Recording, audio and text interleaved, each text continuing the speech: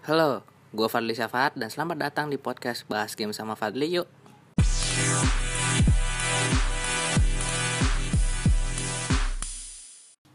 Nah, di podcast kali ini gue akan coba bercerita mengenai awal mula orang itu mengenal game. Mereka mengenal game itu dari mana sih gitu.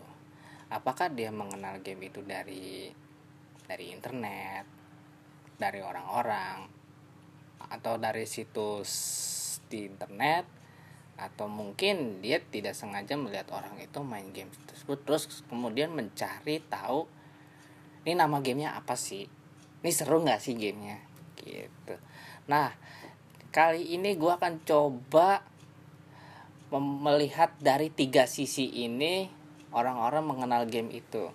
Pertama, sisi ini adalah sisi dari generasi old, ya generasi tua lah gitu, yang lahir tahun 80, 90 ya itu.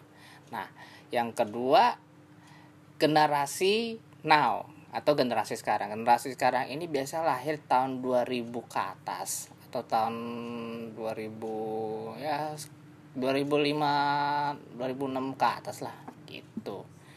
Yang konsolnya sudah agak sedikit lebih bagusan sih gitu. Nah, yang ketiga ini adalah dari sudut pandang gue sendiri gitu, dari sisi gue sendiri intinya.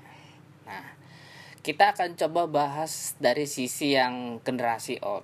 Jadi sisi generasi old ini, mereka pertama kali mengenal game itu dari mulut ke mulut, dari kita coba bercerita kan, wah gue abis main game ini seru nih gamenya gini. Hah, lu main di mana cuy? Gue main di ini nih, di dingdong yang dekat pasar situ tuh.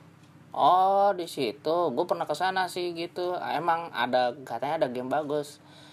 Gamenya kayak gimana sih? Ya game kayak ini apa, pukul-pukulan gitu, tembak-tembakan gitu. Ada game-game berantem-beranteman nggak? Ada. Udah datang aja gitu. Nah, itu. Yang kedua, konsol yang mereka mainkan itu tuh rata-rata ya konsol generasi old. Kayak gimana sih? Nintendo 64, Dreamcast, Sega Saturn, sampai PlayStation atau bisa dikatakan PS1 gitu. Nah, mereka tuh pada tahu game-game itu tuh ya intinya sih dari mulut ke mulut sih gitu, atau enggak dari satu majalah namanya Hot Game, Sigma, Game Station. Nah, itu biasanya suka ada info-info mengenai, wah ini ada game baru nih, lu baca ini deh, ini gamenya seru tahu gitu. Rata-rata mereka belum kenal internet sih, rata-rata mereka cuma ngandelin majalah sama omongan dari mulut ke mulut gitu, entah dari teman atau orang atau siapa gitu. Nah, kemudian mereka main game itu ya mereka lebih seneng rame-rame sih, ngajak teman atau apa, gua ada game ini nih, main yuk gitu. Seru nggak nih? Seru, udah ayo. Bisa berdua nggak mainnya? Bisa. Kalau gamenya sendiri gimana? Ya kan kalau mati kan bisa gantian. Oke, siap bang. Nah, itu enak ya tuh kalau generasi old gitu tuh. Mereka main, ada game bagus, ayo kita main kan gitu. Nah, yang selanjutnya adalah generasi now atau generasi sekarang gitu. Rata-rata sebenarnya generasi sekarang ini sebenarnya udah enak gitu. Mereka udah ada internet, mereka ada majalah, cuman mereka lebih seneng melihat info-info itu sekarang dari internet, ya macam kayak YouTube lah atau situs game dari luar, ya macam kayak IGN gitu atau GameSpot. Nah, kalau lokal itu ada Jagat Play, Gamebrot, sama Kotak Game gitu. Nah, mereka rata-rata sekarang untuk nyari informasi game sih rata-rata mereka dari situs itu gitu. Nah, untuk kenal gamenya itu sebenarnya mudah sih sekarang. Sekarang kan ada YouTube. Yeah. YouTube atau enggak sekarang kan orang pada streaming, pada main. Wah, ini game apa sih ini? Wah, seru nih kayak ini. Wah, orang pada langsung pada bondong kan main kan. Nah, terlebih sekarang udah ada mobile game, game smartphone. Nah, game smartphone itu kan ngerangkupnya kan luas banget itu. Nah, seluruh generasi itu pasti banyak kan sekarang pada main ini semua, main smartphone semua. Konsol ada tapi nggak sebanyak orang yang main di smartphone. Terlebih sekarang udah rilis Nintendo Switch itu ya, rata-rata emang mengenal gamenya itu dari internet sekarang. Kalaupun ada yang tahu atau mengenal game itu dari majalah, mungkin ada, tapi nggak sebanyak yang ini, yang dari internet. Bahkan ada dari YouTube malahan. Iya, serius gue, ada yang dari YouTube nyari pembahasan soal game itu tuh. Nah, yang ketiga ini adalah dari sisi gue sendiri gitu. Dari sisi gue sendiri, gue pertama kali mengenal game itu dari TK sih sebenarnya. Main Nintendo. Dan game pertama gue adalah Tetris. Ya, emang ada sih Nintendo di Tetris. Coba aku cari dulu ya di Google. Ada Tetris. Kalau nggak salah, sebentar ya, aku cari dulu. Harusnya sih ada di sini.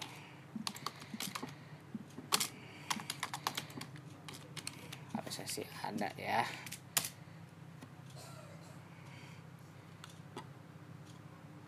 Dan emang ada Tetris itu. Dia rilisnya itu ya, wow, lama banget ya ini ya kalau gue lihat di GameFAQs ya. Rilisnya sekitar 89, 90, dan versi juga lumayan banyak sih kalau gue lihat sih. Gitu. Lumayan asik sih gitu.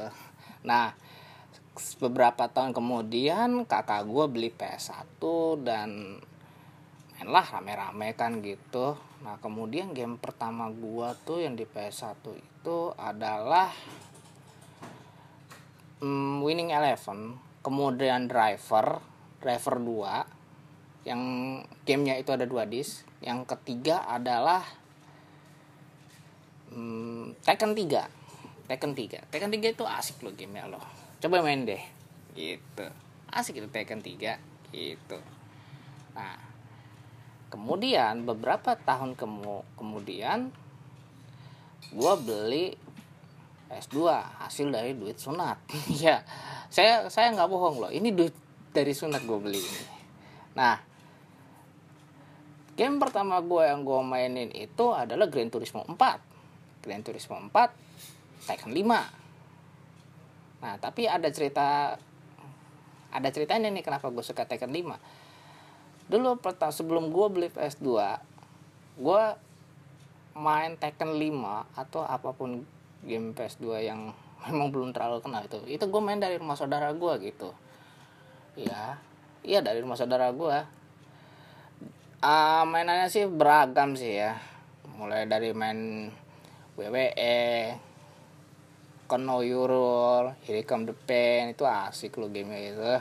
Kemudian main ini sepak bola pantai, ada namanya Ultimate Beach Soccer kalau nggak salah. Maaf kalau ejanya salah. Tuh, gue main sama saudara gue sampai jam 11 malam, literally. Main dari jam 6 pagi.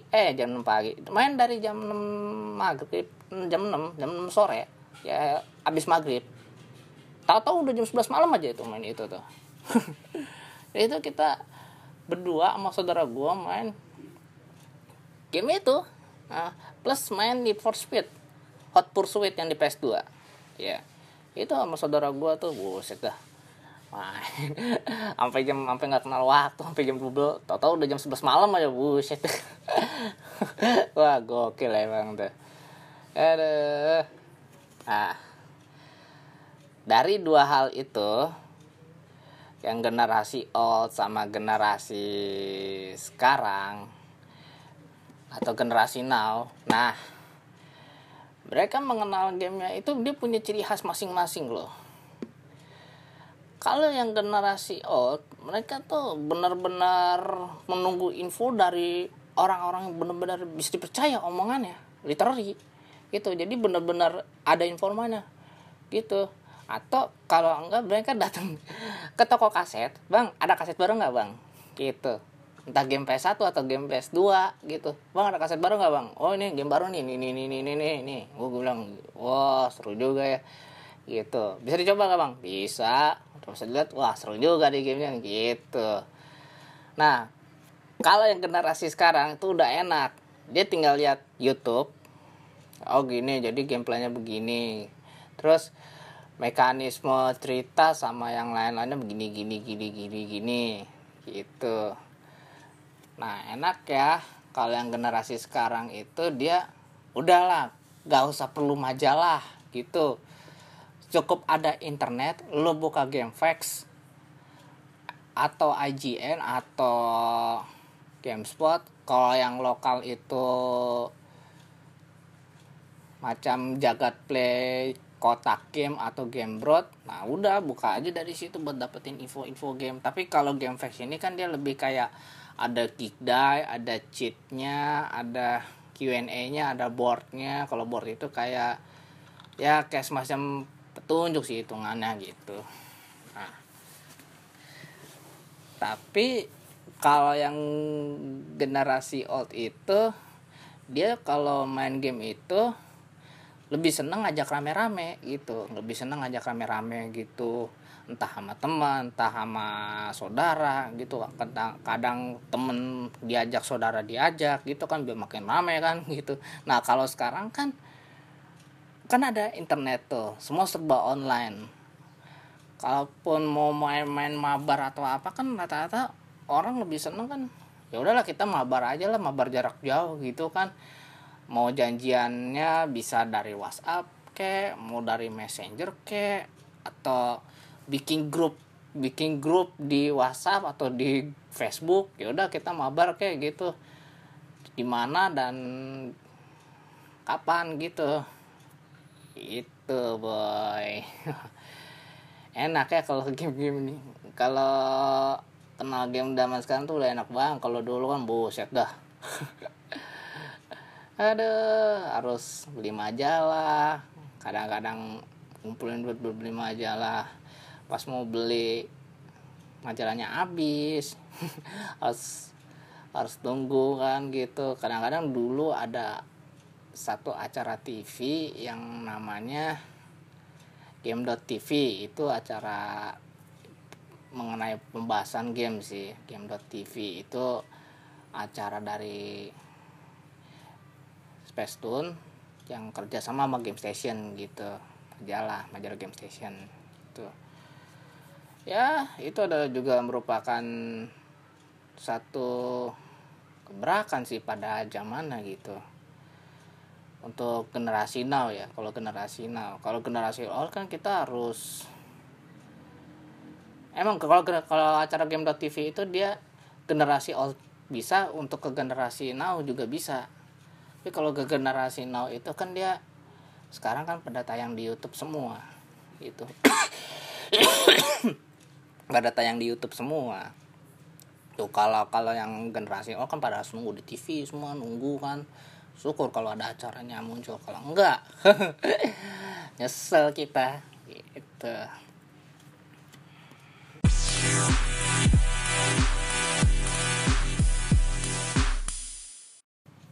Jadi apa sih kesimpulan dari omongan atau pembahasan gua tadi? Sebenarnya kesimpulannya ya sederhana sih. Beda generasi, beda juga cara mengenal suatu game itu. Ya seperti tadi kayak gue bilang, mereka kalau yang generasi old atau generasi tua itu mereka mengenal game kalau nggak dari omongan orang, datang ke toko kaset atau ya toko kaset literally sih, toko kaset, atau nunggu acara di TV yang mengenai soal game, atau kadang-kadang tambahan juga sih ya, kadang-kadang harus cari informan juga sih yang memang notabene sih paham sama soal game gitu. Ya entah itu dari temen lo, entah itu dari saudara lo gitu, atau orang-orang yang kebetulan memang sangat paham sih dengan game itu. Ya yang lo temui secara tidak sengaja sih. Nah, kalau yang generasi sekarang itu dia